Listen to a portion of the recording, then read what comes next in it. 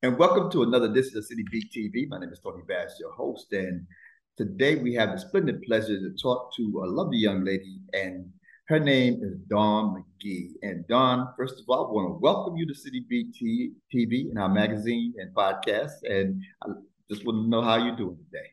Well, thank you for having me. I'm well. Thank you. Right now, you run a record label. It's called G.L.O.W. and Gifted League of Writers. And Actually, the record label is called Archive Records, and the artist that's signed to Archive Records is G.L.O.W, which is the Gifted League of Writers. thank you for the correction. Yes, sir. That's interesting. Yeah. And you yourself were a recording artist years ago. Years ago, And yes. and before there was a little Kim, there was a Don McGhee. But you were really talented. You were very hot. Matter of fact, I know that you crossed paths with some of the who's in the recording business, starting with Puffy and Snoop and on and on and on, and been on probably every major publication at that time, hip hop publication. And it was, I'm sure, a kind of a interesting period in your life because you were on in that realm, but your mother and father, they were on a whole different wavelength in terms of what they were doing with civil rights and their activism. And I'm just curious as how did they take your decision in the path you took in your career? Well, you're so kind, Mr. Bass.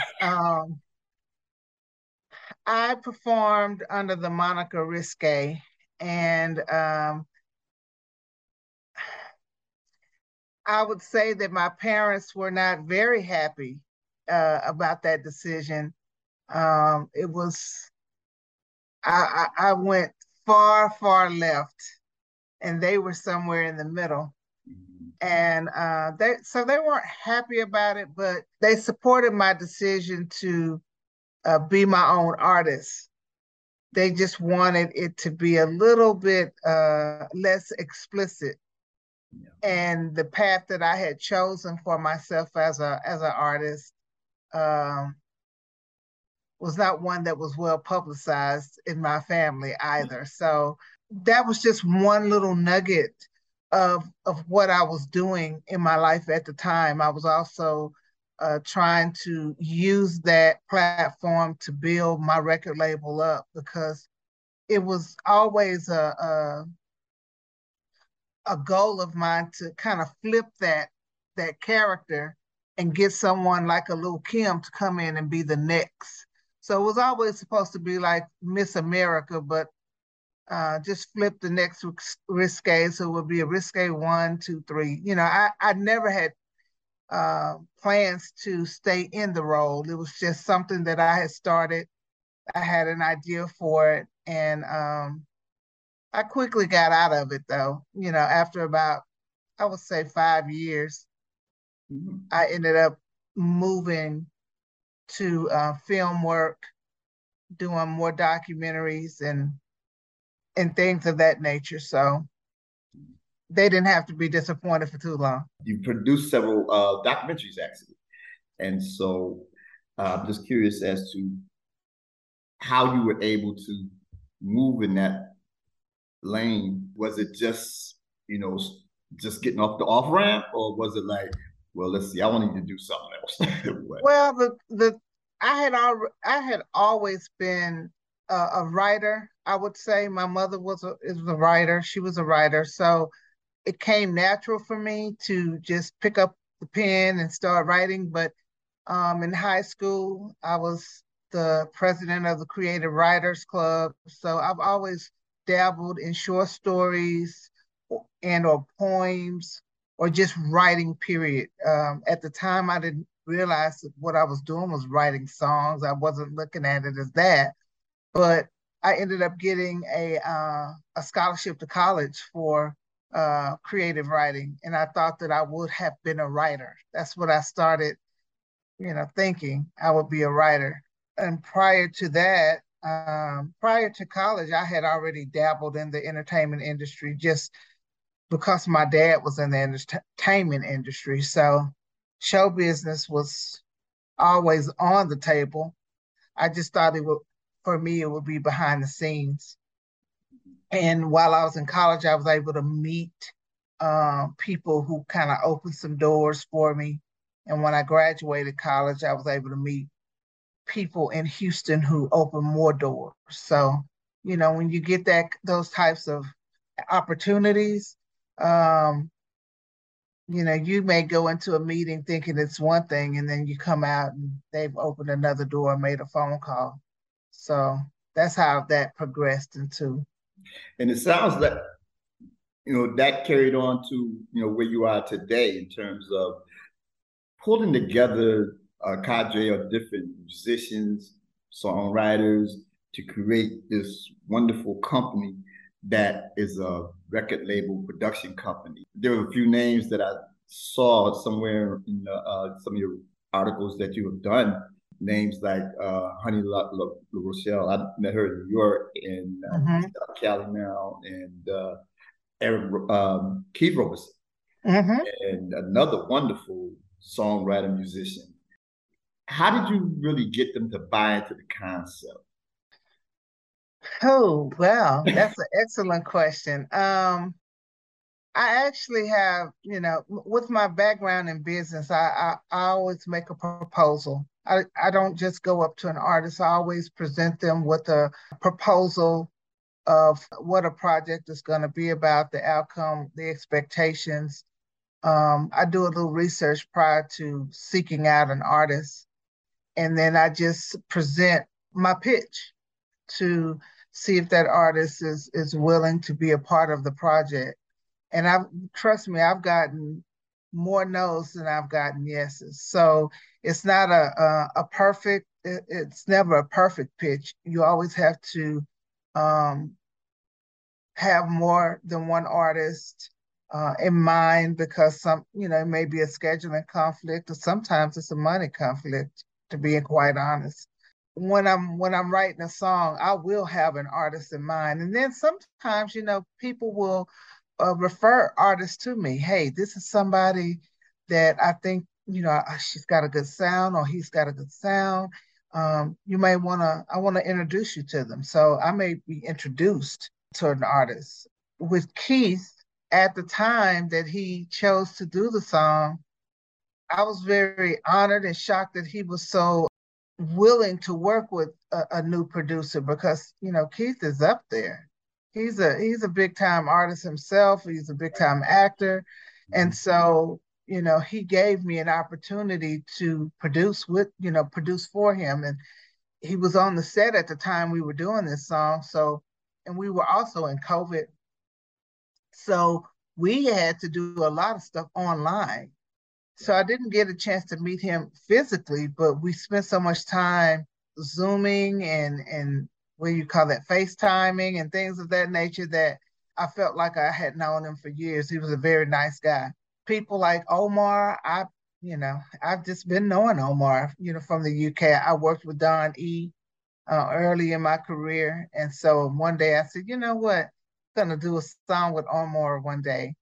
And the opportunity just came about during the pandemic. That was the time that a lot of artists had a lot of downtime, and and some of them still are willing to work with lesser known producers, people who are seasoned in show business or seasoned in the music business, but it seems like the indies have an opportunity to shine a little bit more since the COVID is taking place.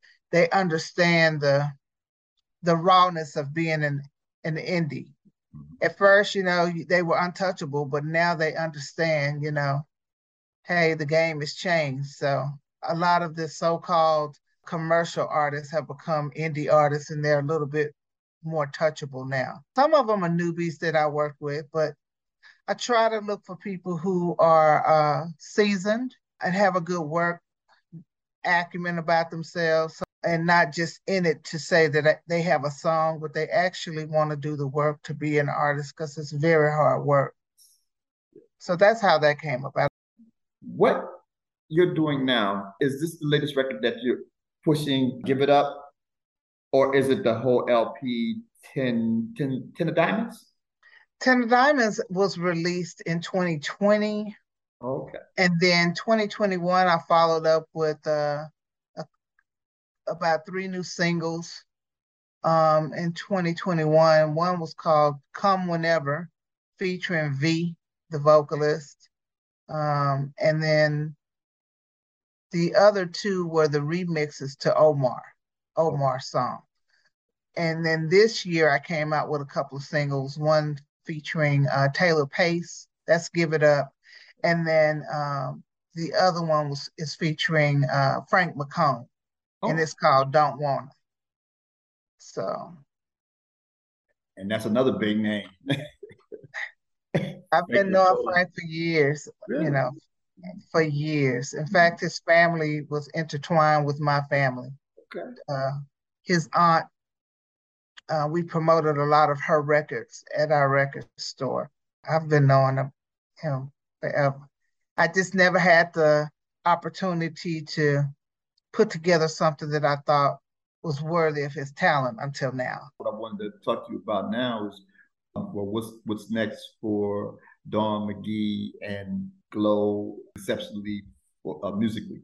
Well, you know, I get that question a lot about what's next. And it's all for an indie company and an indie artist like G.L.O.W. or my company Archive. It's never a next. You always have to promote that which you've already created because it did not cross over to the commercial side. So what's next is the still promotion of what you created, and then possibly a couple of more new nuggets to add to that. I've got a record that I cut with Kurt Jones.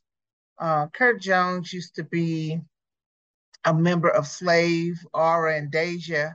He had some number 1 singles like Are You Single and Why Don't You Make Up Your Mind? And so he's still doing music. And we had cut a record a few years back that I never released.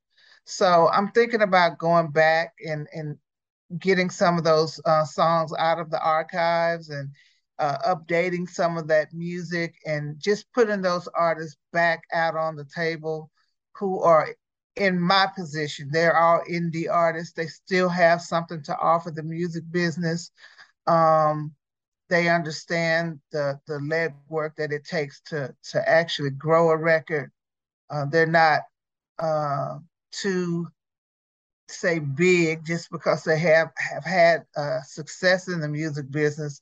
They're not too big to give an interview, a Zoom interview, or do a radio drop or things of that nature. Those are the types of artists that I want to work with, not the people who feel like they don't have to work. You actually have to work. You have to crawl before you walk in this industry. Still, the formula is still the same. And that's who I'm more interested in. So that will come.